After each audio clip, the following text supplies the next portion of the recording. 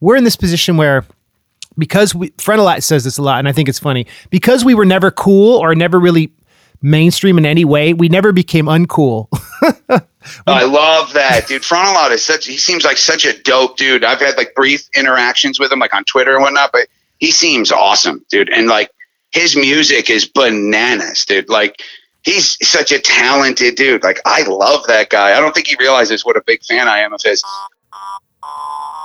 Friends, Romans, countrymen, lend me your ears. Hello, everyone. The MC Lars podcast is back. And that was a little preview of this amazing interview with Weerd Science, a.k.a. Josh Eppard of Coheed and Cambria. And I'm going to start each episode now with a little intro so you hear like a little window into what we're going to talk about later. So that's what's up. Thank you all for tuning in. Happy Labor Day. This is episode 101. It is September 7th, 2020. And this week's episode is brought to you by the following Patreon Larsens. Shout out to the new ones, Dean Ritz, Midlife Stasis, and Eric Rasmussen. And shout out to the old ones, Jesse Kiefer, Some Name, and Justin Landfear. Thank you all for your support. Thank you for hanging with me through the social media break I did. I'd never done an experiment like this where I was just like, okay, I'm off. I was off for over a month. Did a lot of reading. I spent a lot of time with my family. I worked on a lot of music, and I did a lot of podcasts. So they're kind of front loaded. I did this podcast with Josh a few weeks ago. And before we get into it, I want to play this week's letter to Atlas. And this week's letter to Atlas is from my friend MC Snacks, who's been doing the Hatchet Chat YouTube videos with me, where we review all the albums ICP put out through their label, all the artists they signed, and all the albums they released. Every other week, we have a video up. So this is a little message from my Canadian friend, Brian. Is he sleeping? Is he pooping? Just checking in. How's a little boy doing? These are some messages that you left. Wishing our little baby boy the best. Now it's time for Letters to Atlas. Please leave a message after the tone. Yo, this is Brian calling from Newfoundland, Canada, and I'm actually calling looking for Atlas. He was born 2 days ago. And of course, his parents are over the moon, super happy. And Atlas, buddy, you're so lucky to have such cool and talented parents. And they're so lucky to have you, such a cool, healthy baby boy. I just wanted to call to welcome you to planet Earth.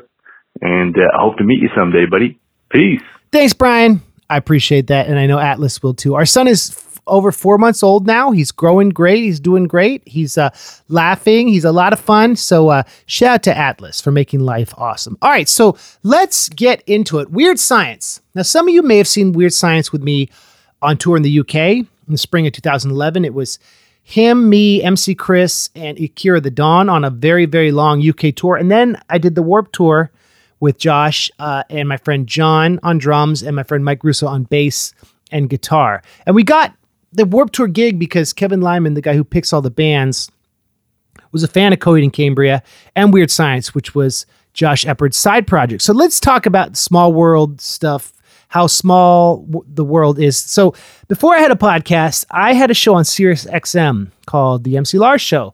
And it was on for a few years, and people would recommend cool music. And it was interesting because it was pre-social media, but I'd get emails and people would hit me up and send me stuff. And I got a request to play Weerd Science. Now, I knew Coheed and Cambria because I had seen them at Skate and Surf, one of the first festivals I played. They were one of the headliners on one of the first days. And I was very impressed by their drummer. As anyone who's seen the band knows, Josh is very technical but energetic, amazing drummer.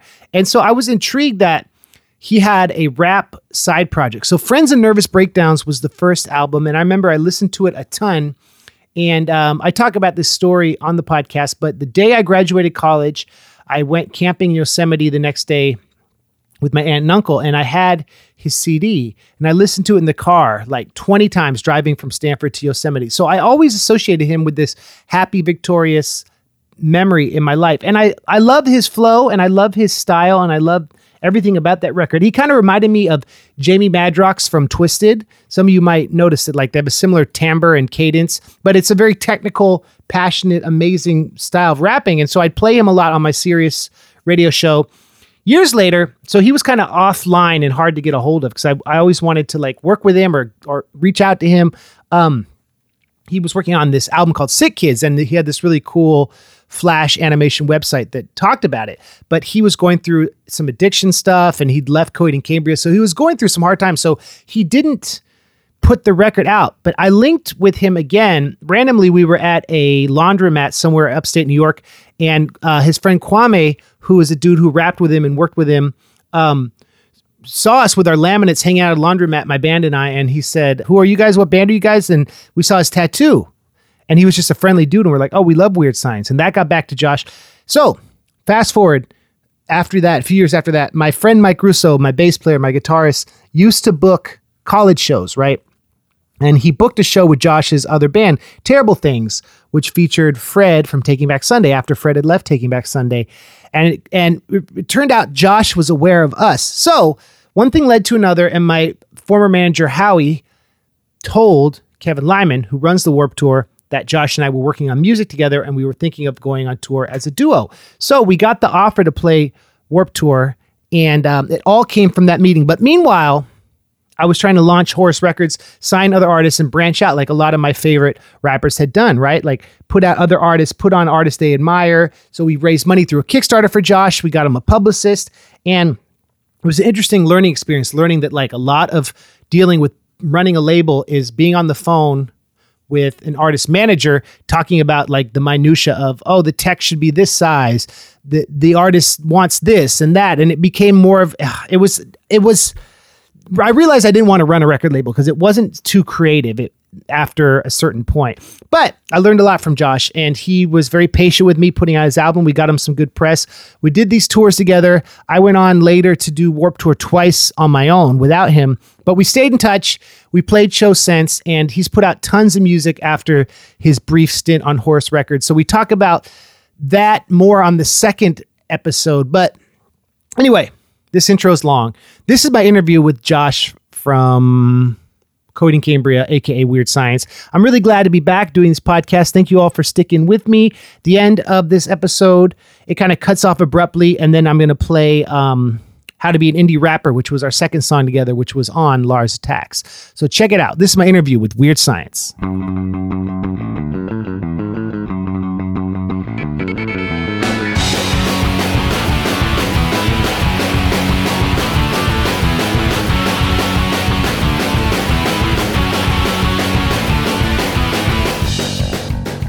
Hello, my friends. I'm here with Josh Eppard, a.k.a. Weerd Science, a.k.a. drummer of Coheed Cambria, a.k.a. the first signing that I ever had on my label when that was a thing, a.k.a. the reason I got to play Warped Tour. And Josh is a horror movie expert as well as a rapper and great drummer. And yeah, I thought it'd be cool if we talk a little bit about how we met and then talk a little bit about horror movies because you know a ton about that. So that's what's up. Well, I know a ton about specific horror movies, but let me also just commend you on that many AKAs. I feel like Old Dirty. That was amazing. Yeah, man. You've had a very long, interesting career, and it's kind of fortuitous. We linked because my guitarist, Mike Russo, had booked a show with your old band, Terrible Things, right? I believe so, but I was always aware of MC Lars. Like, people would talk about you. I knew of your music, and I knew there was some kind of connection. As funny as this sounds, and it's like, this is not like a story that's all that unique, but like a buddy of mine, I think, ran into you somewhere, and we were always really gassed that you even knew who Weerd Science was. And that news like kind of permeated through the group, and we were like, oh, that's so awesome. So we were always like aware of you on the periphery. But then, yeah, Mike Russo booked me and Freddie's band, Terrible Things, and somehow he hooked it up that there was going to be something going on. But I think that was pretty much the start of it, and really kind of kicked off a whole section of my life, Lars. I don't want to try to get like too deep too early here, but there's a whole giant portion of my life that's really like centered around you. And when I look back at like the trajectory of my kind of re-emerging as an artist and just as a human being that can exist in this world, you have such a big piece of that I could never properly thank you. Not that you're asking me to thank you, but I just want you to know that, and it's hugely important to me. That's awesome, man. That means a lot, Josh. And I remember meeting, was it Kwame? We met him at a laundromat, and he had the Weerd Science tattoo. Maybe that's it, dude. That's exactly. And then he came, and he was like, dude, I met this dude, MC Lars. And we're like, MC Lars? And he's like, yeah, I think so. We're like, for real? And that was really exciting to us. And And then we got to work together. Yeah, it's almost like destiny, and that was really neat. Dude, we went to Europe together. That was insane. What an insane trip! Like, I know. Oh God, here's how I found about you. I was doing a show on Sirius for a few years, and I'd have fans request stuff, and I had this one fan that was always talking about Friends and Nervous Breakdowns, and so I bought that record, and then when I graduated college, I went camping with my aunt and uncle in Yosemite, and driving out to meet them, I played that record probably like 50 times. You know how like when you have one CD in the car, you'll listen to it a ton. And so of course I associated that moment with graduating college and the second phase of my life. And it was always like interesting because you weren't super active or easy to get a hold of like in those days. So it was kind of not at all, dude. I was basically hiding. I was basically trying to get no one to get in touch with me. A really great plan for an artist to just hide away. But yeah, no one could get, but somehow we linked up and it felt right, which is really, it's even wilder because I pretty much was hiding, dude. It was a really strange time for me. So if you don't mind, like you left Coheed because you had some personal stuff. And I guess the story as I see it, like we got on Warped Tour because Kevin Lyman was a fan of Weerd Science, and Howie Abrams, my former manager, was like, oh, they're doing stuff together. And Kevin was like, cool.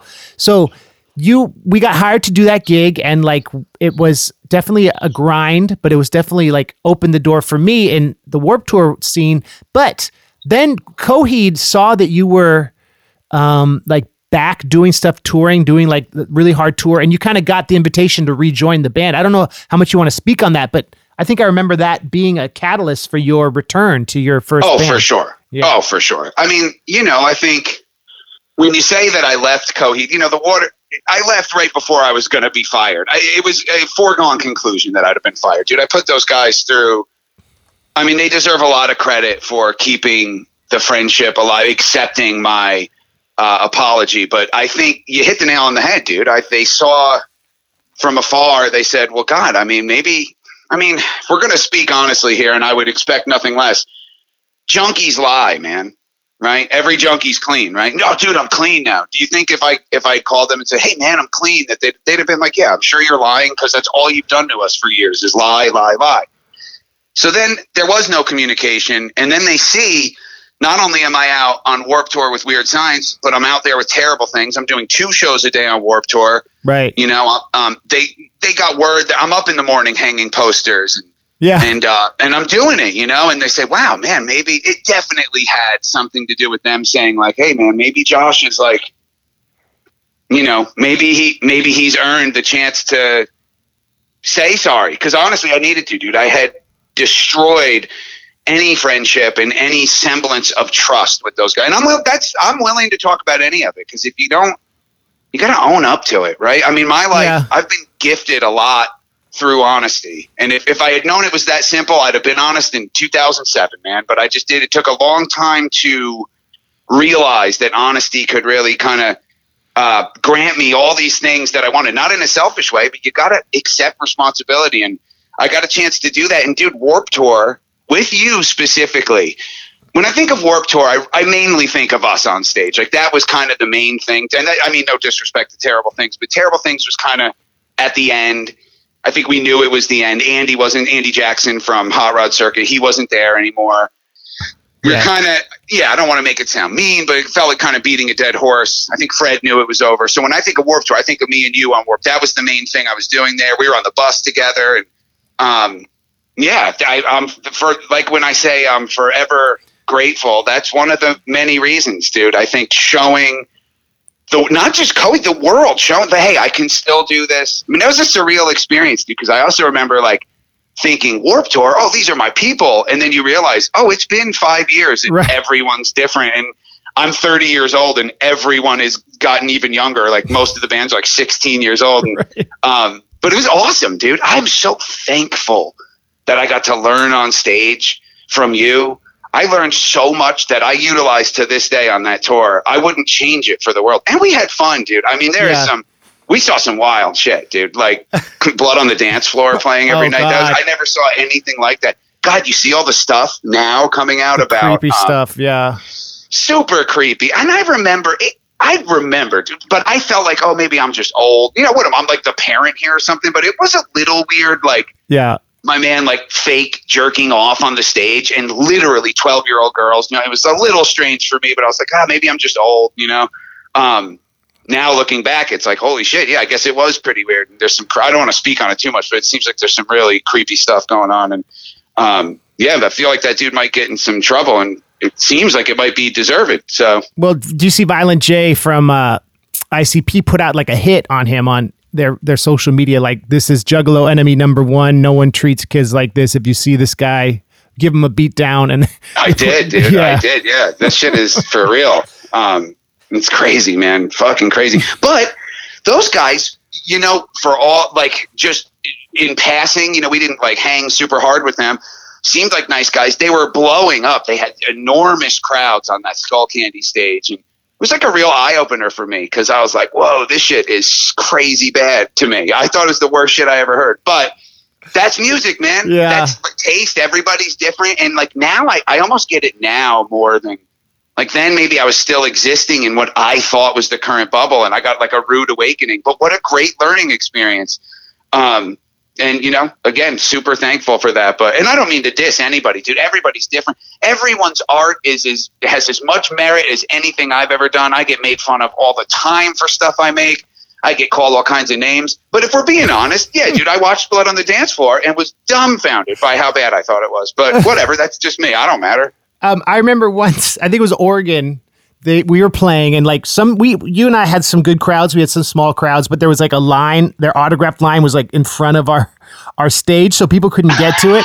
And so you sang one of their I think the song Bewitched. You sang the melody, and they looked at you. You got me bewitched, because I'm under your spell.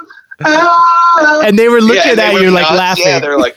Of course they're laughing. They're like, who is this old fat guy singing Blood on the Dance Floor? Then they probably loved it. I remember that. That was insane. And the guys in the band were actually really nice dudes. Like the guys that actually played, like the drummer and the guitar player, they're really nice guys. What a crazy experience, dude. Just so crazy. And Yellow Wolf and Greaves, Big Chocolate. Dude, what a great, we've done so many tours in our lives, right? A lot of them they all blend together to like one memory. Warped Tour, I remember so many specific things, and I think that's really important. And I think it probably speaks a lot to like how much those memories really like matter to me. Yeah, man. And I also think like it was interesting because I was trying to wear too many hats. I feel like the label thing, it was weird with the business because I was like, oh, well, we got to recoup this, and the Kickstarter's going towards this and that. And like now, if we'd done it, I would have been just like, okay, Josh, let me help you. Like you manage your own business. We'll split the bus costs. We'll split the fees and keep the business more transparent, because like I was trying to use like the UK tour and the Kickstarter and everything as a way to like help you grow. But I didn't know all the right decisions. And like I was, as a fan, so excited for Sick Kids to come out, which was the second record, which you'd been talking about, which when Ernie played me, I was so excited to try to promote. So it was like, nowadays, it would have been a totally different thing, but this is almost 10 years ago. Like, you had a lot of faith in me, and I know, like, sometimes I drop the ball as, like, a label dude. Lars, honest to God, I hear 100% where you're coming from. I don't think you dropped the ball. Your intentions were always 100% pure. Drop the ball. Dude, you put yourself on the line to help me time and time again. There's no way in my heart that I harbor any, please take this into your heart. I don't think that at all. I'm really appreciative for how hard you tried.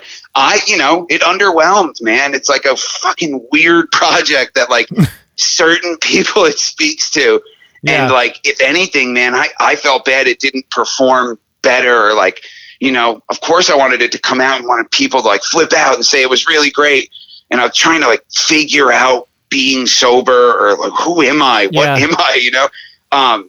But dude, you've only ever tried to help me. And again, that just goes back to how, appreciative isn't even, whatever's 10 steps past appreciative. I'm supposed to have this vast vocabulary. I can barely speak. I love you so much, man. No one else, my whole life would be different if I didn't meet you, Lars. So, that says it right there. That's nice, Josh. Thank you. And it's cool that it's so cool, like kicking off this podcast, seeing how reciprocated it was, because like the last thing I'll say is, I did the Robot Kills record, which was like kind of ska pop punk record, but I wanted to do more like serious, more elaborate hip hop. And so having you on Lars Attacks was so dope. Having KRS-One, having Sage Francis, like it was like three of my favorite rappers that I'd loved for the past few years. It was like I could make a hip hop record that you helped me produce because you introduced me to people like Chris and Dave, which gave it that professional sheen. We recorded part of it at Applehead, which was a studio up in Woodstock that you hooked me up with. And it was cool to learn from you and for you to look at what I was doing, not as just like a nerdy pop punk novelty thing, which I felt like a lot of hip hop heads maybe saw me as, like the nerdcore thing, which is in some ways limited. And it was cool to be able to grow as a rapper, learn from you. And like, I remember once when we were in England, we were doing the 23 remix at a studio, and I had a flow, and I was like, "Oh, that's that." I did a lyric where I had like a syncopated rhythm. I was like, "Let's retrack it," and you were like, "No, Lars, that's what makes you a good rapper. Keep those weird little inflections." So I learned from you as a MC, maybe as in a way you learned from me on a business tip, and so that I think was kind of like a serendipitous and like a special year, you know? Yeah, serendipitous is a good word for it. There's definitely like a real two-way street going. And, you know, it's like learning is a strange thing. It's like, I always want to be willing to learn, but not everything sticks for me. I've noticed this as I get older. And certain experiences just, if I could like, you know, quantify it and siphon it down, I'd have everything stick, but it doesn't. But a lot of stuff with you, Andrew, just stuck. It's stuck for some reason. Like I said, if I could quantify why, I'd figure out why some things go in and out. And I've taken so much from those years. Business, sure, but also things, you know, a lot of performance stuff, things on stage. I remember like early on Warped Tour watching how you held a mic, and it changed how I held a mic, and all of a sudden I sounded better. And here I am supposed to be a professional, and I'm like, oh, I guess I've been doing that wrong for 20 years. Jesus Christmas. Like holding the mic lower? Yeah, I think it was lower, but you would angle it at certain times, and you just had a comfort level that I had not yet achieved. I'm a shy person for as boisterous. I mean, that's what Weerd Science was, dude. It was the opposite of me, you know? But even in songs on like that first track, like Joshua, They're Laughing at You. Hey, that's not a song like a real confident guy writes. I mean, I always feel like I'm getting laughed at, or, you know, I feel introverted, and around my friends I can be the total opposite. And that's kind of, you know, Weerd Science was about that. It was kind of about, I mean, it really started to like, I wanted to be better. All the bully kids would rap, right? Like, or they pick on kids, they're assholes. And I was like, these kids can't rap. I'll write one rap, it'll be better than theirs. And it was. And I'd go and I'd rap, and that's how this whole thing started. It was like, wow, you know, and I still to this day, here I am, I'm 40 years old, and like, I'm so immensely proud of Weerd Science, even though there's songs from like when I was a kid that I hear and I can totally cringe. Of course, I think that's true for any artist, but specifically really super true for me. But like, the fact that it spoke to anyone, and the fact that we were able to put out not just Sick Kids, but then 3 other records, and we're working on a record now, and that I get to do this. I really enjoy rapping, and I'm like more comfortable about it right now than ever before. And I would have never got here if it wasn't for like our experience together. And just when I bring up comfort, that's something you can't really, I don't know if you can teach it. So maybe it resided in me, but like, if you were to look at the first Warped Tour show and the last Warped Tour show, I was a completely different performer. Fred told me that. Fred from Terrible Things. That's tight. That's interesting. Oh, it was so tight because Fred was a rock guy. Like, I think it was always kind of silly to Fred that I rapped, and like, he had so come around on it. Yeah. People like, I don't know, you kind of get goofed on. You know what I'm saying, right? Like, people are like, oh, you rap? Oh God, cool, man. And it's like, oh, well, I don't know. I'm just trying to, it spoke to me, and I make this kind of music. Yeah. What's the problem? Like, but to see like Fred, and Fred's wife even came, and she's like, dude, you're like a completely different performer. And I really owe that all to you, Lars. I basically was just copying you from the way you walk to the way you talked in between songs. That was something I didn't possess. And I just learned, I came so far in such a short time. I mean, Warped Tour feels real long when you're on it, but in the grand scheme of things, it's a pretty short run, you know, to learn that much. Shit, I wish we could do another Warped Tour, all this Warped Tour talk. Man, it's making me miss it. It was, and you know, it was like talking about, so ICP, like in their book, Violent J talks about this concept of leyenda, which is all or nothing, which talks about when they started Psychopathic Records. So this is the last time I'll reference them, but like they've been on my mind recently. And he talks about it's all or nothing, right? And that summer before, like you were with me when we were in England on this long tour. People usually do England for a week. We were there for like a month as a warm up. I broke up with this person that I was like, felt like I thought I was going to marry, and like it was just very emotional. I was going through a lot personally. I was trying to like not let it affect the business, but because of that, it was all or nothing. Like our Warped Tour experience, from the postering to the networking to the show to the rehearsals, it had to be, it couldn't fail. And so I think we both came at it with that energy. And I want to shout out Mike and John, because they're just such a great rhythm section. Like having a live band, man, gave us the confidence. Dude. Like they killed it. Yeah. And lifelong friends, dude. I count Mike and John as two of my close friends. I love those guys. They worked hard, man. And they're, they worked hard and they loved you. And I mean, I couldn't love Mike Russo and John. I could not love those guys anymore. I love them so much. And you know, from experience, not everyone you tour with becomes a lifelong friend, right? But Mike and John are lifelong friends, dude. Not just friends with me. Ernie's good friends with John. Yeah. Somehow John's friends with like half my crew from Kingston. He's just such a likable guy. Everybody knows John Longley. Everybody fucking knows John.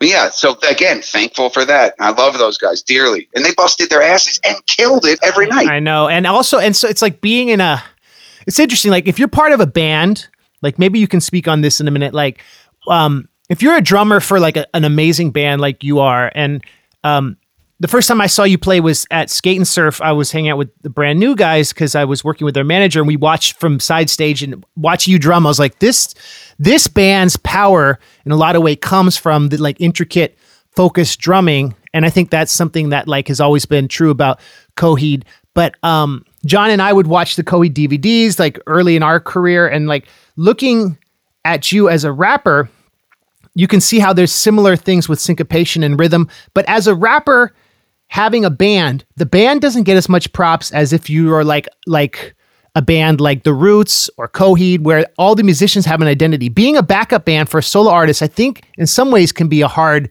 gig. Hell yes, dude. Hell yes. Yeah. So like John would always talk about how he appreciated that you'd give him tips and tricks and show him stuff. And like, I think it was a good learning experience from them. But to do that, they had a lot of humility, you know, and big time, dude. It's tough, man. You know, no one is a kid like practicing in their garage, imagining getting passed over for an autograph. You know, no kid is like in their basement, like that's imagining sad. Getting shoved out of the way at the meet and greet so they can talk to the singer. And, you know, that's a part of like, you know, a lot of musicians are kind of shy. And it's funny that we're like immersed in this world with people that are the opposite of shy, which are frontmen. You get a guy like Claudio from Coheed who is like immensely shy in his real life. That's not an act. My man is shy. But like, just like Weerd Science, like him on stage with a guitar strapped around him, that's the opposite of Claudio Sanchez. That's this other thing. But like, he had something that I didn't really have. Like, I was too, let's call a spade a spade. I was too afraid, man. I was afraid to stand in front. I give a lot of credit to anybody, but that does have the courage to do that. But in my experience, a lot of the players, the guitar players, the drummers, the bass players, they feel the calling to play music, but they just didn't have that thing where it's like, I've got to be in front.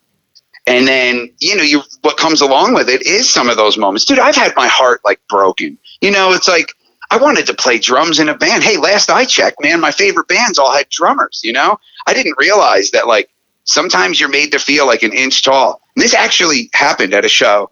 And a guy, we're taking our meet and greet picture. And it's like, fair enough, dude. Like Coheed fans are, I hate to sound so cliche, but like they really are the best fans in the world. By and large, they're smart, creative, funny people. And I count scores of them as like real lifelong friends now. But then you get some fans that they just want to take a picture with Claudio. And that's fine. That's fair enough, dude. I don't want to I don't have to be in the picture or whatever. But a guy literally shoved me out of the way. And then I never felt smaller than as I inched back into the picture. Like, I didn't really want to. It was like almost that force of like, this is what we do. We take the picture. Yeah. My man pushed me. He was drunk, I'm sure. He had a big beard, big guy, he had a jersey on. And he's there like showing off with his lady. And they get right in the middle, and he shoves me out of the way, and no one like really said anything. But that was probably the smallest I ever felt as I inch back up to the picture, but I didn't want to touch him. So I like stayed a good like few inches away from him, and I'm like in the picture, all like trying to smile, but I wanted to cry. It was like, damn, dude, that's hard. You hate me so much. You want to shove me out of the way. And then I was a little upset, maybe not rightfully so, but I wish some of the guys from the band or the crew or the tour manager, anybody was like, hey, you don't get to push the band members. Yeah. No one saw it really is what happened. But yeah, I was a little upset about it. And then I had this bit that I would do. I'd say, why do I have to be made to feel like that? I want to come here and give 100% of my energy on stage for the people that give a shit. If this guy's going to push me, like, why do I have to be out here? And then I was like, I'll just stop being a baby. And that only happened once. So this is out of however many thousands of like pictures we've taken at the meet and greet. But it was brutal. And it is just part of this business. Not everybody is the star. And for somebody like me, you'd better get used to it quick, because you're in a band with like a bona fide rock star. So I always looked at it on the flip side of that as it being really professional and something that I was proud of, that we didn't let like such earthly things as like jealousy kind of get in the way. Lord knows early Coheed, we had every other problem, but like I understood that Claude was kind of like a force to be reckoned with. He was my favorite frontman. I was a fan first. We would play shows together, and we would open up for each other's bands. Like we would go down to Nyack and play and open up for them. They'd come up to Kingston and they'd open up for my band. And I wanted to be a part of his universe. So I knew what I was getting into. But yeah, humility is something that, we're all, right? We all are human. We all have feelings. And sometimes it can be really tough. And giving John and Mike credit it just shows what a good guy you are, Lars, honestly, man. Because I don't think a lot of people would even take the time to do that. And I think that that's really special and speaks to how unique and thoughtful of a guy you are. But thanks, John and Mike certainly deserve tons of credit, because hell yeah, anybody in a backup band, hey, anybody listening to this, show the backup band some love. Those guys are up. No one's busting their ass harder than the drummer. I'll tell you that right now. My man is working. Show him some love. It'll make his day. Be the one person that's like, hey man, great show. Can I get a picture? They'll love you for life. Right. Well, and also it's interesting to see how John, like both those guys, I did songs about kind of ribbing them. I don't know if you've like the Clean Up Your House. Of course, yeah. And they both took it in stride, but it was a little, I don't know, it's like hazing in a way. But they both then have developed their own fans. Like Mike Russo, when he'd be CC'd on emails when he'd be tour managing, opening bands would be like, hey, Mike Russo, did you cut your hair? Like he has his own little like. Oh, totally, dude. Yeah. and believe me, they love it. They love it. So, and they should, dude. That's awesome. I mean, that's just one of those weird. I mean, we could speak about it in like terms of like this very small world of the Lars, but like in general, backup bands and whatnot, man, those are some of the things like at least I didn't think about it when I was practicing in the garage. All my favorite bands, I knew the names of the drummers. The world kind of changed too in like terms of bands. Like a lot of people don't know the names of everybody in the band, and that's fine. That's just kind of the way it is. And, I can live with that. I'm probably more, hey man, Claudio being such a shy guy, he doesn't always want to take pictures and do all that stuff. And like, I kind of have the best of both worlds, because I get a lot of love being in Coheed and Cambria. Like I don't normally get pushed out of pictures.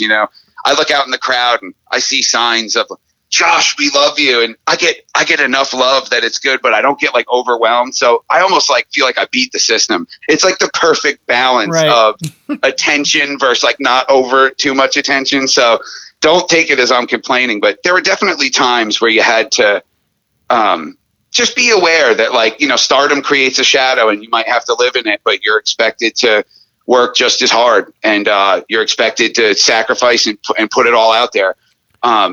And I looked at it as professional. I always took that as professional, to be able to kind of absorb that and weather that and still bring your A game and not get, because it destroys tons of bands. It destroys tons of bands. Sure. The bass player figures out like, wait a second, I'm not the star. I was the popular one in high school. What? This isn't my band. Fuck this. I'm out of here. Pardon my crass language. Or I wrote the hit song, so blah, blah, blah. Like the Dead Milkmen, it's a good example. Like their punk rock girl song, Joe Jack sings, but Rodney kind of started the band, so it was like weird for them, but they've maintained and done okay, and they get along. I've interviewed both of them, and they talked about that, and that's a weird thing. Like certain songs, someone might know feature a member that aren't like the rest of the band's catalog. Yeah, dude, totally. And all of it comes down to like communication. And if you don't have communication, you're not going to be able to weather those storms. But there's a lot of stuff that comes up. You're talking about art. It's really easy to think of art as just like, oh yeah, man, we all get together and create. But then, there's feelings involved, and there's egos, and there's personalities, and all that stuff has like, burned down many a band.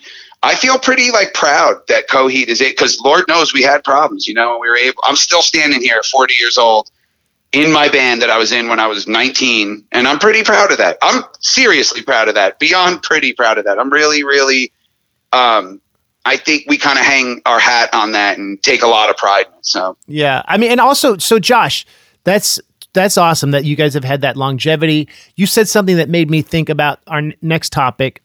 So Claudio, you talked about how he'd stand on stage and that his acts kind of makes him a superhero. And I think about that, and I think about the Weerd Science brand, and I think about how sometimes, it's like this dichotomy of the shy, lonely, introverted artist who then gets on stage and you are given like this Spider-Man suit, this Tony Stark suit.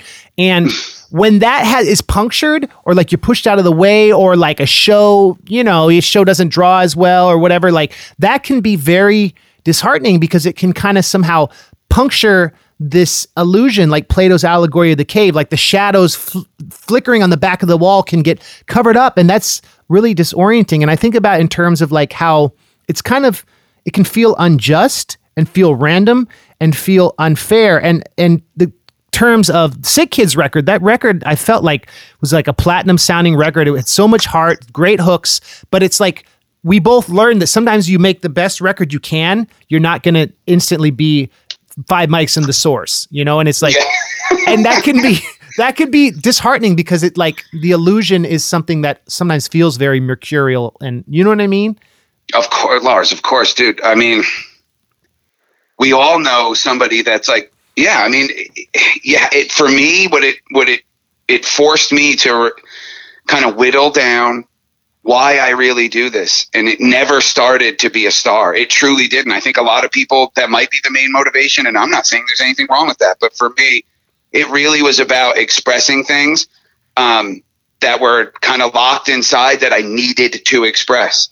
And it felt good to do that. When you come alive, when a song comes together, I mean, your hair stands up, and that's why I did it. And because we all know somebody that's immensely talented that just, it didn't line up for them. There's so much luck involved. There's so many, as well as hard work, sacrifice, all those things. But then also there's like no rhyme or reason to it.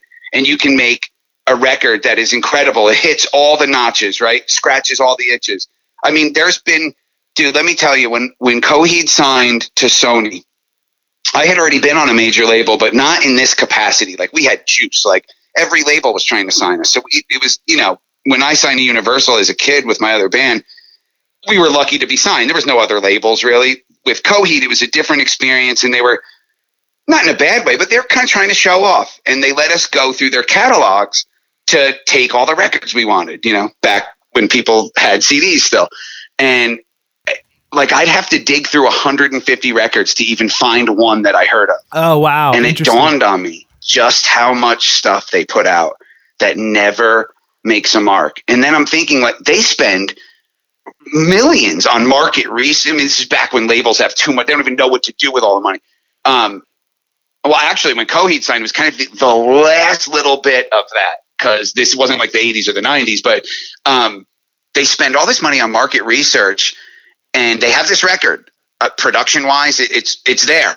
It's got the hooks, but it just doesn't stick. In fact, Doug Morris, the president of Universal, not with Coheed, with my other band as a kid, that's what he told me. 16, 17-year-old kid, he told me, he said, we spend all this money on market research. I should have led with this story, but and he said, at the end of the day, we throw it against the wall, and some shit sticks and some shit doesn't.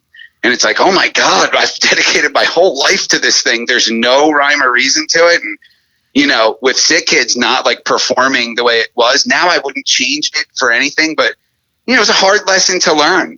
And all careers kind of ebb and flow. Like you had brought up, a show doesn't draw like it did. They say, God, last time we were here, there was 5,000 people. Now there's only 3. It's like, hey, bonehead, there's 3,000 people here. Shut up. You know, it's like anybody that gets to do this is lucky. And I know that. That took, I wouldn't be able to say that at 25. You know, at 25, I was probably took a lot of this for granted. Had the nerve to complain. I want to go home. I'm tired. I want to go home. And it's like, now I see just how lucky I am that I get to do this. And it's because I've seen so many people that deserve this that didn't get it. I know people that are so talented and it just didn't line up. That luck, that stroke of luck didn't befall them. And it can be heartbreaking, but I guess it's just like the way of the world and this business of show that we find ourselves in. Well, or also, Josh, at this point, like we're both in this club of people who've been doing this for 20 years plus, and there's people who have had this success, but it didn't last more than a year or two, and so that is something I get more and more grateful for every year as nerdcore has continued to be this like underground thing that people keep finding out about, and we're in this position where, because Frenelite says this a lot, and I think it's funny, because we were never cool or never really mainstream in any way, we never became uncool.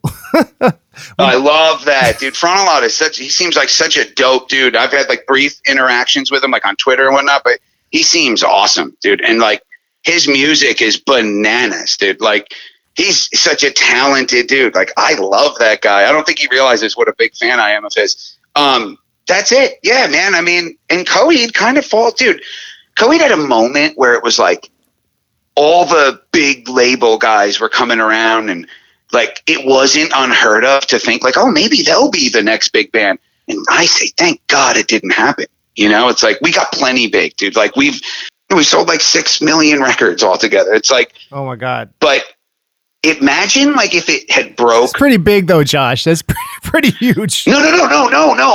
But hey, there's a difference between, hey man, every time I leave the house and somebody asks me what band I'm in, where I live in Glenmont, New York, I say, oh, it's a band called Coheed and Cambria. And they're like, who? What?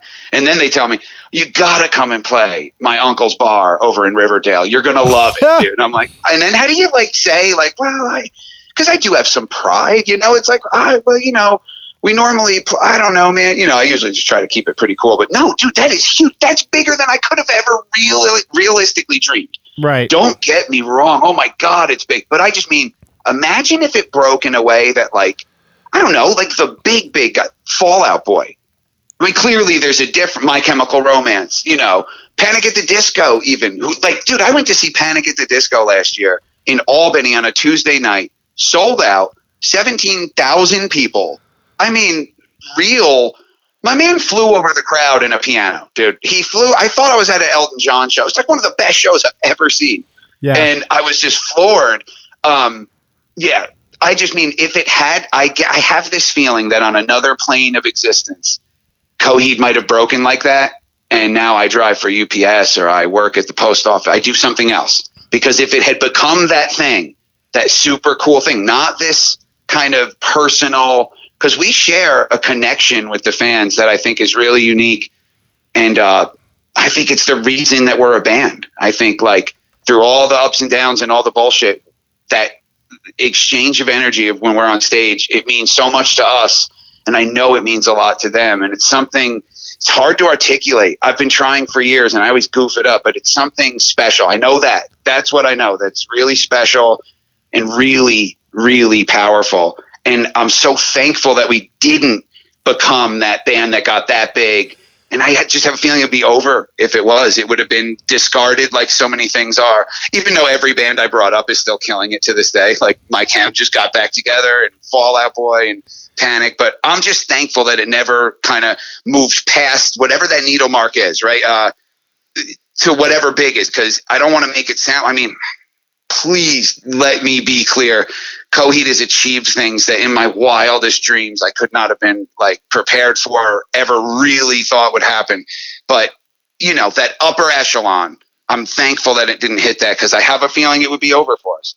I mean, dude, I see bands that were like enormous, bigger than Coheed by far, that, you know, they go out on tour and do their 10-year anniversary or whatever, and there's 200 people there. And it's like, wow, like, this meant something to people, and then it was just discarded. And that's a scary notion, man. That's like, holy shit.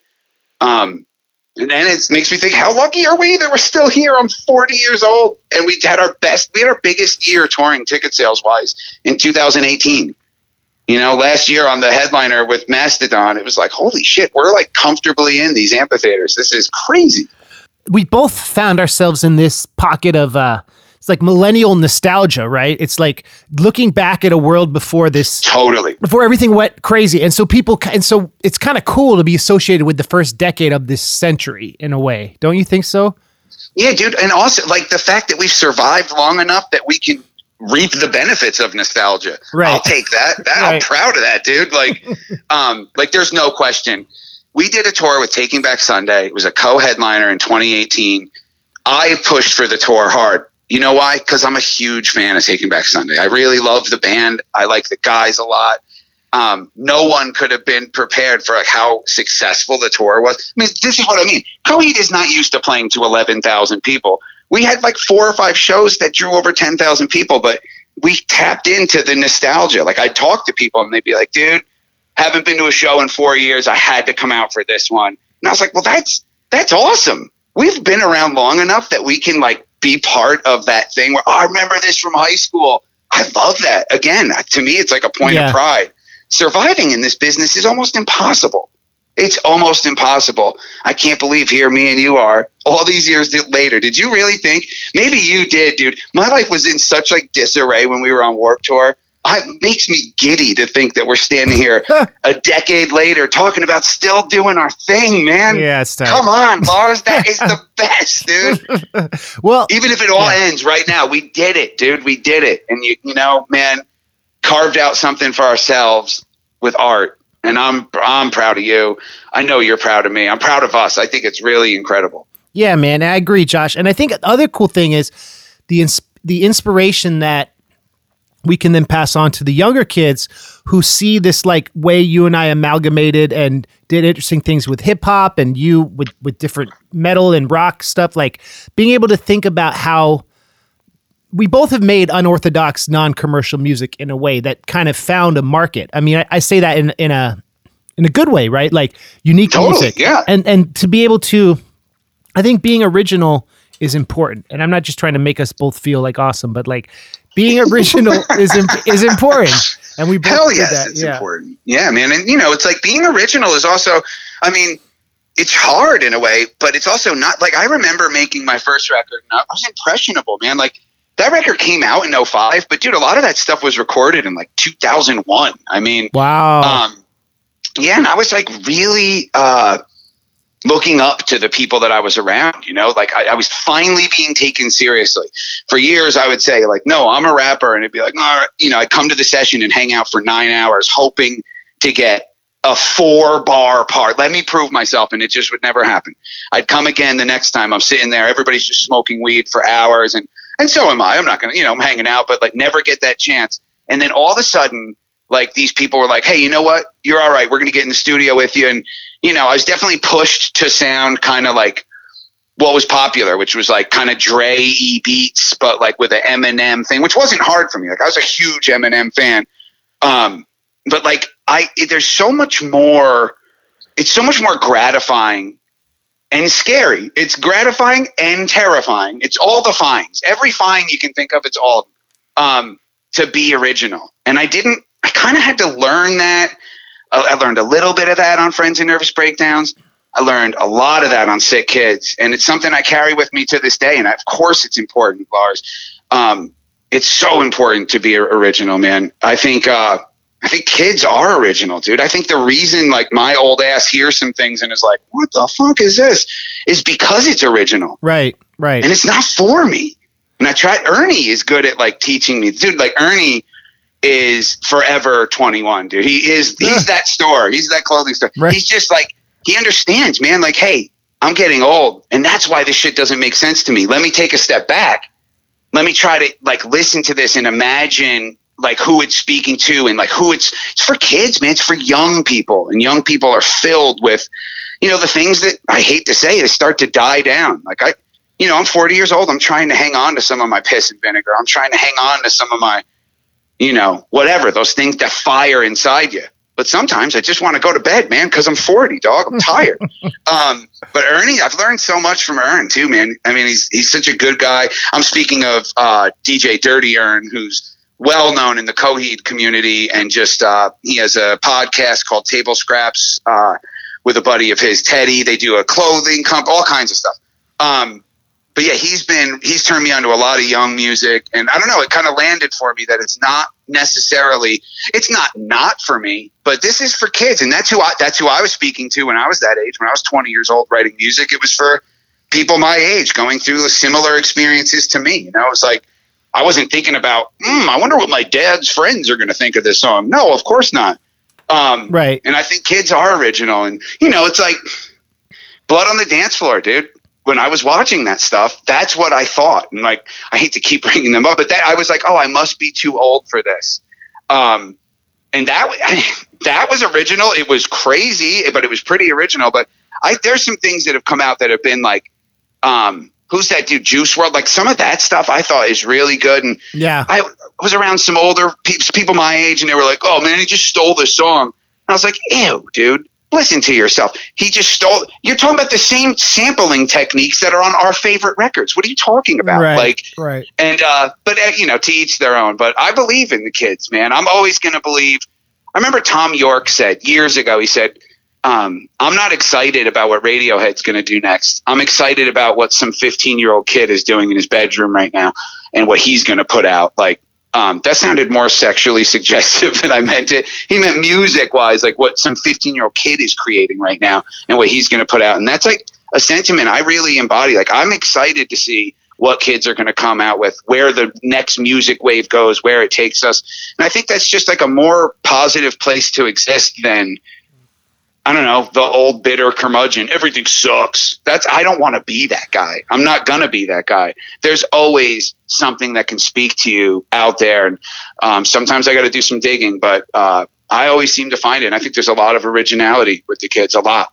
Well, and when you become that person who's like, oh, hip hop stopped being good in 95, blah, blah, blah, then you don't want to make music anymore. And then you kind of give up. Like, it's your life force. I think you have to always be open to it. And you have to be honest if you don't like it. But yeah, I try to stay up on that stuff too. I read this interesting article about how the SoundCloud mumble rap thing that started a few years ago, because it's not so concise and distinct and more emotional and more kind of vague, it has the same resonance that when Nirvana came out, where with Kurt Cobain, you couldn't really understand every lyric, but you got the vibe. And that was like a backlash to the 80s hair metal stuff. So like, this has kind of been a backlash to like the super lyrical, clear Eminem era of rap, right? That is more about the emotion and kind of fungible like beats and everything. And that is like what happens with music. And I think that's interesting. Yeah, dude. I think that's super interesting. And I dig it, dude. I mean, like, when Nirvana came out, you had like this band down the street from me would tell us kids that Nirvana sucked because Kurt didn't play good solos. Wow. And it's like, that's what you take away from that song that like that song that just like instantly burrowed into my heart. When I watched Smells Like Teen Spirit, I'm like a kid and it came on MTV. I knew I'd never forget that song. Yeah. And I knew I had to hear it again.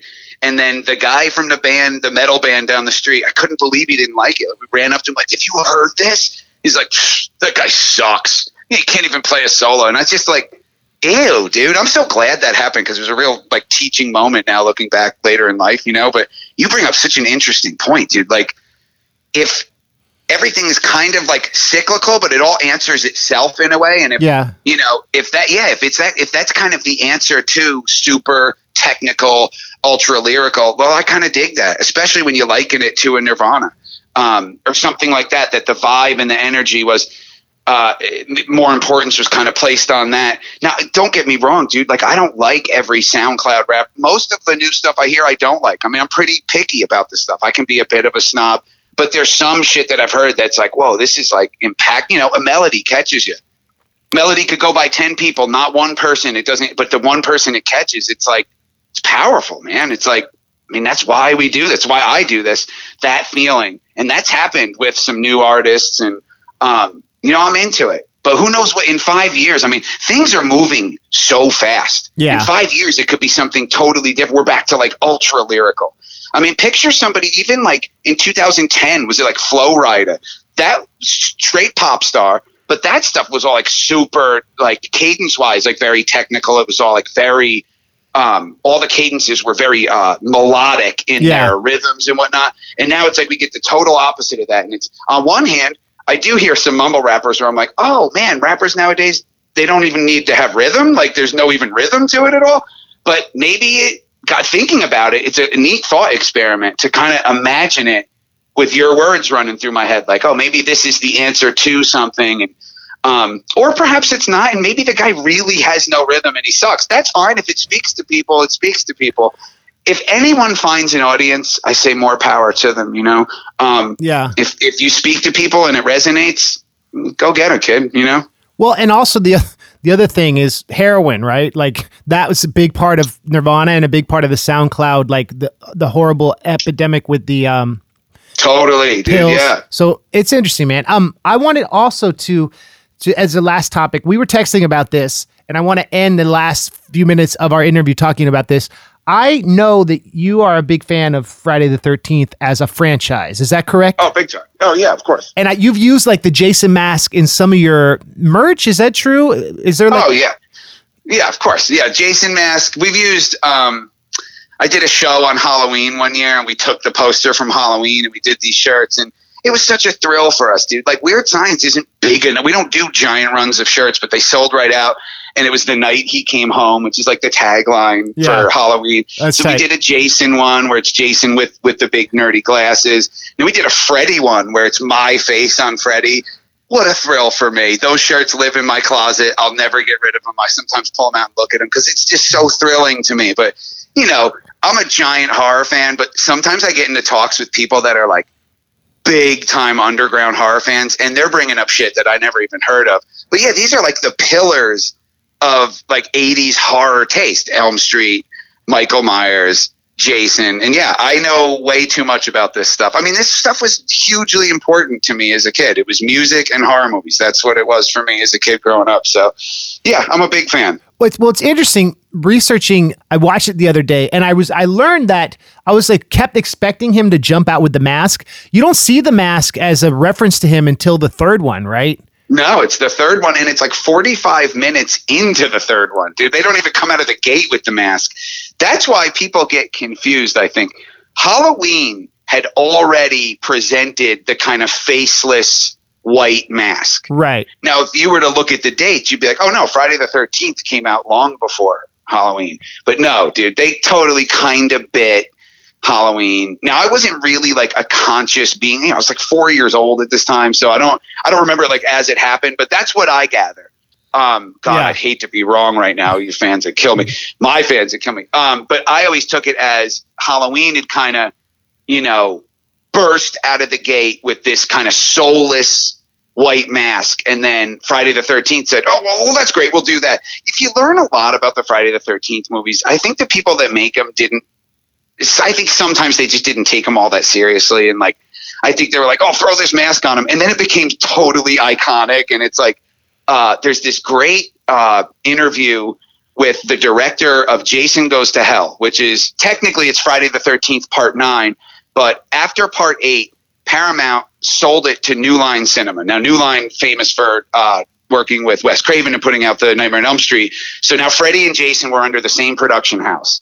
And their first movie was Jason Goes to Hell. The often maligned, fans hate it. It's one of my favorite ones. I have I won't bore you with the details, but like a very specific like things that happened and kind of fell in place of why I love that movie so much. They tried to do something completely different, but Sean Cunningham, who was the producer of the original Friday the 13th, he had one direct order to the director, Adam Marcus, who, mind you, had directed a music video and that's it, had no movies under his belt. This was his first movie, this like, to him, huge budget horror movie. But Sean Cunningham said, get that damn mask out of my movie. If you wanted the podcast to go on for another 4 hours, this is what you do. You just bring up Jason and just you go put the phone down and I'll just go for hours because I love this stuff, dude. I really do. I just, as a kid, man, like I just sit there and read about it all the time. And I don't know why. Nothing covered in Jason Voorhees tattoo. It like spoke to me. And it's weirdly like kids weren't into it as much as me and my friends. Like the kids on the playground and stuff, and like, you know, the popular kids or the kids doing the picking on, they weren't really into it like us. So it felt like ours, you know, and like this was the shit we were into. And the girls would be like, you guys are weird. And it made us only want to dive in further, you know, and get into more horror movies, and then started watching like some underground stuff. And yeah, it's just something that speaks to me, and it's in there forever, dude. I mean, they have a fan forever. I have a room in my house just littered with like expensive busts of like, you know, Jason Voorhees from 7 and 9. And I have, I don't know, 28 masks. And there's people with collections that'll blow your mind. Mine's not one of those. But, you know, for a guy that doesn't have a whole lot of expendable income, I'm always excited to plop down $1,200 on a big, giant, life-size Jason that can just hang out in my house. My wife and daughter, not as psyched as me, but I love it. I really love it. Well, okay, so Jason's origin story, it's interesting watching the first movie because the mom is doing, you don't know who's doing the murders, and the scene at the, like, spoiler alert, anyone who hasn't seen it, we're going to spoil a lot of the plot right here. So the girl who survives, she gets pulled off from the boat into the water, right? And then you don't know if it's a dream or not, but then you realize the cops talking about it, you realize it probably wasn't a dream. So the question becomes, was it the mom trying to avenge her son's death because of the irresponsible counselors, or was it Jason doing most of the murders? Is there a theory on this? No, dude, and you bring up an interesting point. I mean, I think, so the story is a bit, like, ominous, dude. I think, you know, they had this cheap horror movie that ended up being a monster hit, and they said, oh, shit, we got to make a part 2. We've got to make a part 2. Because it made so much money. I saw that it, like, made, like, 10, 20 times its budget. Yeah, and they had to keep it going. So the mom was taking revenge for Jason dying. But if Jason jumped out of the lake, then Jason never really died. So you bring up a really interesting point. But so the story goes, as the movies progress, that Jason actually saw his mother be beheaded. Okay. How was he out there living? I don't know. He was apparently just became like a feral water monster or something. He's just hanging out there in the lake. I had this like idea for like a Jason movie in the modern era where they actually they found the bones of young Jason, and they realized it was actually never Jason Voorhees doing the killing. It was some demon. But like the pain that Jason had endured is what awoke this demon. And that's why it answers to the name Jason. I don't know. I thought it could be cool. Maybe really the fans would probably hate it. I think the fans just want like kids go to the camp and get fucking bludgeoned. And but I thought something like that would be cool. But God, dude, it's a really interesting, again, like a thought experiment to kind of go through how this franchise, because yeah, the mask, the iconic mask, not even a part of it till part 3. How strange, right? It's like so synonymous with the series, but It's not even part of it. 2 full movies, like, 2.5 full movies, excuse me. Because in part 2, Jason wears a pillowcase, and he's very much human in part 2. Like, he's not, he's deformed and he's feral, but like a cop is like looking through the woods and goes into this shack, and you see Jason has a bathroom. He eats food. He wears his overalls. He had to button his overall. Like, he's way more human. Same thing is true in part 3. I would argue that Jason, he is undead. He's undead-ish in 4, because at the end of part 3, he gets an axe. He gets hung. This guy's dead, right? There's a bunch of cops that come in the beginning of 4. They take him off to the hospital. I would think one of those EMS guys looked for a heartbeat, one of the doctors, something. So he's technically undead, but he's not truly undead, zombified Jason till part 6. So he becomes a zombie eventually. Oh, complete zombie. Dude, Jason Lives, which is part 6. So again, Lars, you're going to have all this spoiled for you. Part 5, he's not in. Part 5 is called A New Beginning. Again, just another like really, I don't know, misguided attempt by the producers and the people in charge to try to get Jason out of their movies. Like, they hate Jason, but that's what the fans want. He's not in it. What's the movie about? Is it he not in it in that, like, he's not in the first one, it's shot from his angle, or he's not in it at all? Oh, he's not in it. It's a different killer. Now, what? Tommy Jarvis, that's why it's called A New Beginning. It turns out there's, in part 4, Corey Feldman is in it. I always it's Corey Feldman. And he's great. Part 4 was incredible. Part 4 is like the benchmark early Friday movie that's incredible. I mean, Part 2 is really great too. It's like 3 is actually one of my least Coheed record. It took dude, that 4, which is actually our 3rd Coheed record, but I know what you mean. Yeah. I know. Let's make it just extra confusing. So yeah, Part 4 was called The Final Chapter. This was supposed to be the last one. We kept hearing that, but and they kill Jason in that. Corey Feldman, he's a young kid at the time. He was great in it. And Jason looked just, Tom Savini, I believe, did like the effects and stuff. And there's this powerful scene where like the machete hits his head and he falls down. I mean, the stuff looked incredible. I mean, obviously it's all practical. This is the 80s, but this is a great one. But it followed along the same lines, kids at a camp. And although it opened up in a hospital, that was different. Jason's in a hospital and he kind of makes his way out of there. That's when that's when I, as a kid, said like, oh, he's unkillable. And you kind of knew that, but like he would bleed when you hit him. If you were to shoot him, it would hurt, like there'd be blood and stuff. And he also, Lars, ran. He ran in 1, 2, 3, and 4. Like it's the slow walking Jason as you run and can't escape did not fully happen until Part 6. And longtime fans of the series will argue this with me. And I'll go to the game, I'll go to the tape, and we can talk about it. We can see he runs in every single. Well, he's not in 1, but in 2, 3, and 4, he runs. In 6 is when it really started. The walking, the kind of emotionless, just walking. Even now, you're running and you're falling and whatever. But so Part 5, he's not in. It's an imposter killer. And I remember watching it. And there are, though, some great scenes. The reason I bring up Corey Feldman, because that's a returning character. That doesn't happen a whole lot in the Jason lexicon here, in the tapestry of the Friday the 13th realm. Returning characters weren't a big thing. You had the girl from Part 1 is in Part 2, but then she's quickly dispersed of. Corey Feldman isn't in it. He does a guest role in 5. He has these dream sequences where Jason returns. Those are awesome. Now that's a maggoty-filled corpse. But the killer in Part 5 is nice. It's a guy named Roy who watched his son get murdered at a children's home and decided to kind of cop Jason's whole steez to kill people, I guess. Which, again, I don't think anybody was particularly psyched on that as a plot device. But then what it did, and maybe they're smarter than me because it set him up to do Part 6, Jason Lives. Probably the most enjoyable one in the series, honestly. It's so good. It's funny. And Jason is back. And there's no question now. He's been dead for years. A good old lightning bolt brought him back. And he's more, as Tommy Jarvis says, 3rd movie with Tommy Jarvis, different actor in every movie, but whatever. He says to the sheriff, Jason's back and he's more powerful than ever. And he was. Now we're on to full undead, zombie, unkillable, can't stop Jason. Nothing about this rotten corpse with a mask on is human. And then you get Part 7 where he fights a psychic girl, Jason versus Tina, and it's awesome. It's flipping awesome. It also marks the beginning of Kane Hodder's tenure as Jason, who really, see, in Part 6, a guy named C.J. Graham played Jason, and he did great. It was awesome. Jason was he was like Tim Allen from Tool Time. He had his tool belt on. He had gloves and shit. He had like all kinds of stuff to use. And in 7, he's just a rotten mess monster. He's a full monster, dude. And then 8, he goes to Manhattan. They tried to do something different. Paramount sells it to New Line. They do 9. People hate it. They do 10. I hate it.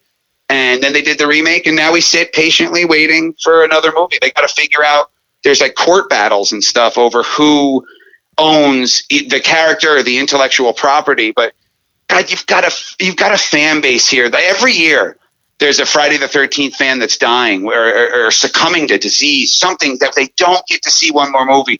Figure it out. You've got $100 million movie here just waiting. Are those that easy to come by that you have to not make it? We're dying for another one. When did the remake come out? 2009? I mean, dude, it's forever ago. And they did pretty good. It was awesome. Michael Bay worked on that, right? He produced it. Yeah, well, his production company worked on it. Yeah. But, dude, that's one of the ones that they did pretty good. They kind of incorporated 1 through 4 in a way. It wasn't the best movie in the world, but, dude, you know what? Credit where credit is due, man. Like, they did a good job. I'll tell you what, it was a far sight better than the Nightmare on Elm Street remake by leaps and bounds. I wanted a sequel, and they didn't do it, though. Let me ask you something. So, do you know Alan Moore's Swamp Thing? Are you familiar with this saga? I mean, I have never seen it. I know what it is and I know about it, and I have a lot of friends that like it, but I've never seen it. So can I give you a little bit of the plot, or do you not want me? Of course. No. Okay. I'm one of the rare people that does not mind that. Okay, cool. So I've been reading it because I want to do an Alan Moore album, because he did The Watchmen and like all sorts of The Killing Joke, the dark, Batman story. Yeah, right on. Oh, that's awesome. I wanted to ask you this because it reminded me of the Jason origin story. So this guy's doing research on a way to make plants more nutritious and more sustainable, and like be like food that people could eat to live forever. And then this guy comes and blows up his lab because he's trying to sabotage it, because it's like a threat to his company. So the guy gets thrown into the swamp, like in Louisiana or Florida, and his research gets thrown into the swamp. And the crazy reveal is that the algae and all the muck and everything takes the bones of the person and then becomes the person, but it's not the person. Instead of the person becoming like a swamp monster, the swamp becomes the person who's now gone, but then he's anthropomorphized and has this constant ennui that he is not going to be human. He'll never find love, but he has the shell of this person, but he doesn't have a soul. It's just like the flora of the pond has become this person. So I was thinking like it's a similar origin story, because the question of the origin of Jason, it's like, did he become the lake? Like, is he the lake? Is he the memory? Lars, you're blowing my mind right now, dude, because that was kind of my idea for like, they found the bones right at the bottom of the lake. Like Jason did die and was rotten. And that was kind of thing, like not a demon, but like the essence of the lake and all that hurt and anger took a human form. Or a human-ish form. It's kind of in that world. That's what I was thinking when you're telling me that. I'm like, oh, it's kind of it's very Swamp Thing. That's the story of Swamp Thing, dude. That's incredible. It's a great story. And so then the reason why it's so revered and critically acclaimed is because Alan Moore, he's so good with the intellectual element, and like they say he modernized comics because he made it so it's like not just good versus evil. It's this whole idea of what does it mean to be human, like. The Watchmen, like the idea of like what is good, what is bad, what happens when you're a superhero whose time is up. Swamp Thing is like what happens when you are the result of your life's work that has been consumed by like kind of like Moby Dick, like an uncaring aquatic reality through which your spirit lives, but it's not your spirit, and so that's dark. And so I feel like Jason, I wanted to ask you about this, like. Jason's motivation for killing, is it because he misses his youth from this beautiful summer camp Crystal Lake? Like there's something that resonates with like his feeling of longing? Is he just evil? No. I think, dude, you bring up a really good point, and I think it kind of dances around. I think the home base reason was, if you had to put like a real kind of black and white reason on it, it was that he saw his mom get murdered. But then, he's punishing the kids at the older kids, the teenagers or the young adults at the camp for essentially taking his life by their own negligence. That's the home base story. Yeah. I don't know. I think as a kid, especially too, I kind of make my own deep assumptions and like pontificate and think about Jason and his motivations. It got weirdly like, how do I say, like weirdly kind of hard, right Christian, like if you did the drugs you died, if you had sex you died, but that's just kind of, I don't think that was on purpose. I think that's just part of but that's the home base reason. Now I'm sure there's all kinds of threads that we could kind of get into and dig in around there, but I'm just so blown away right now by Swamp Thing, dude. I've always been aware of Swamp Thing. I think I watched the old show. I love the Watchmen. I'm not a huge comic guy. Watchmen is incredible. I loved the movie. I know a lot of the fans of the comics, like I hear my friends that are big into it. They didn't love the movie, some of them as much as I did. I thought the movie was incredible. I loved it so much. Then I read the comic. I read the comic after the movie. Loved the graphic novel. Claude actually gave me his copy. He's like, if you haven't read this, you need to read this. And it was unbelievable. Then the HBO show. What did you think of that? So I'll admit I haven't watched it yet, but like Mega Ran tells me I need to, and I'm looking forward to it. Yeah. Oh, it's incredible, dude. It's like in the future, right? It takes place after. Yeah, and I was worried. I'm like, well, I know the stuff now. Like, is this gonna? It holds up in a way it's creative. It's so good. I really couldn't have enjoyed it more, dude. I did it in like 2 days, just right through because I loved it so much. And so Rorschach is now like a alt-right kind of character? He becomes a villain? Dude, you got to just watch it. Okay. It's on HBO Go, dude. Like, you've got to watch it right away. It was so good. I'm just the fact that I didn't even know that Alan Moore did these things. Like, I guarantee you know this story so much deeper than I do, but I just know that Watchmen, the show, the HBO show, like, they did it in a way that was not just creative and I guess like modern in a way. Like, it had heart. There were some tears. I would implore you to just watch it. Cool. Also, I'm a little intimidated by your knowledge of it because I'll probably mess something up. And I don't want to ruin it for you, honestly. Like, you should watch it, dude. Yeah. It's that good. Like, I bet you and your lady pop it on, you'll love it. Dude, guess what I'm doing right now? Game of Thrones for the first time. And I never saw it before. And I just finished season 5 last night. And my heart is broken, dude. Like, I am broken inside. It's John, I don't want to, it's old enough that I think spoilers, don't spoil anything for me. But every night I get to like immerse myself in this world. And this is why I saved it, dude. This is why I saved Game of Thrones. I knew I would like it. But it just wasn't time. And now after, I don't know if you heard, like, my mom died and then my 2 grandfathers died all within 3 months. Hence why I'm at my grandmother's house right now. Just been trying to spend time with her. She was like my other mom when I was a kid, and she lost her daughter and her husband in a month. It's been crazy. But sorry, man. It's you know what, man? My grandmother had a really wonderful speech at my mom's service, and she said, I know my daughter's in a better place. If you don't believe that, that's your problem. But life goes on, and so do we. And it was powerful. She had me and my brother on her arm, and she stood up there in front of everybody and said that. And she's a really spunky lady. She's 88 and filled with piss and vinegar. She's knocking on the door right now, actually. Hi, man. I was just talking about you. I miss you too, Nanny. I'll be out in a minute. I'm doing my interview. Remember I told you I had my interview? Okie dokie. Nope, I didn't fall asleep. It's only 104 degrees in here.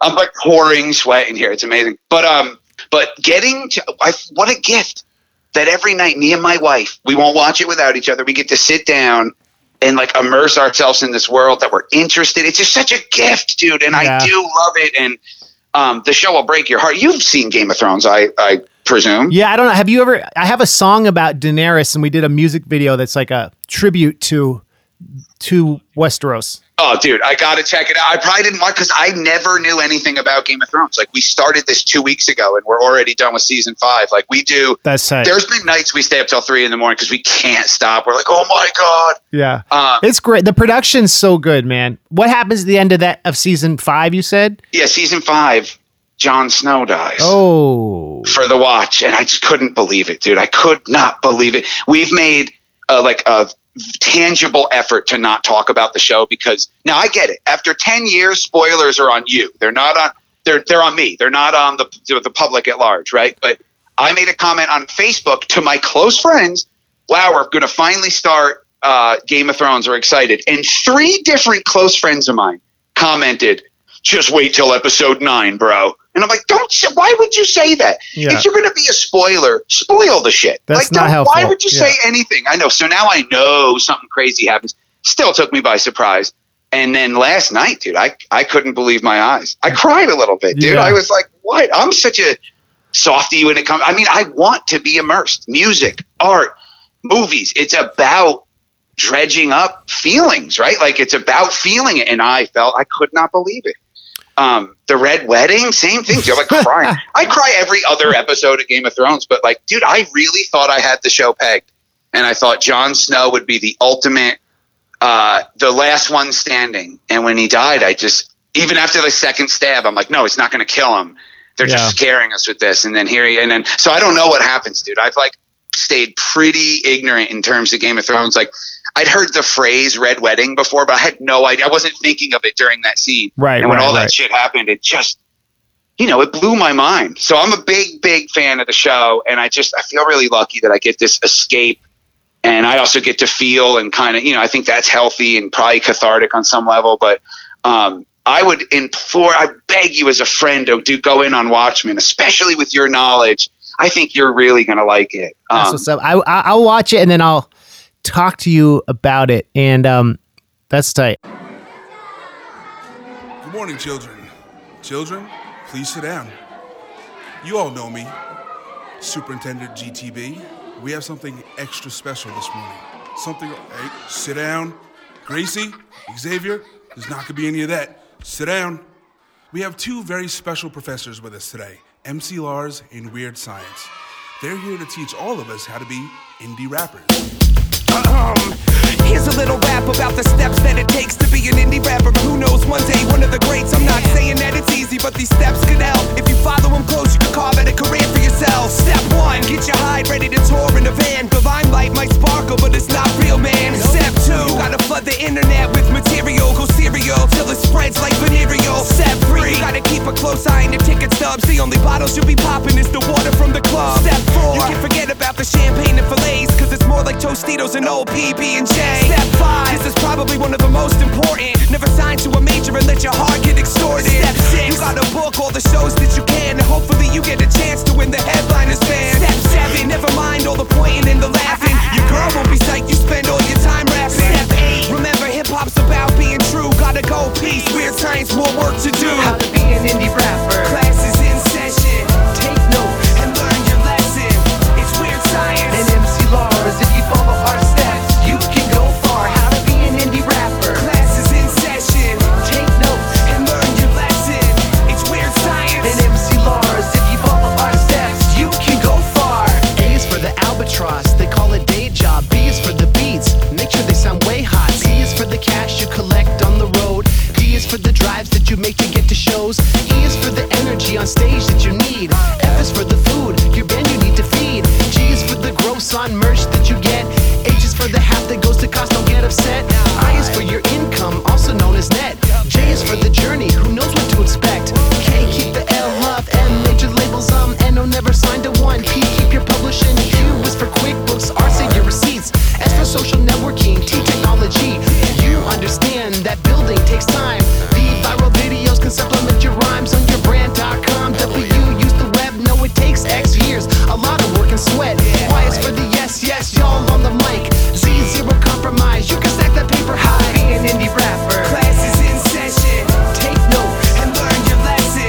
It's Weerd Science And MC Lars, if you follow our steps, you can go far. How to be an indie rapper. Class is in session. Take note and learn your lesson.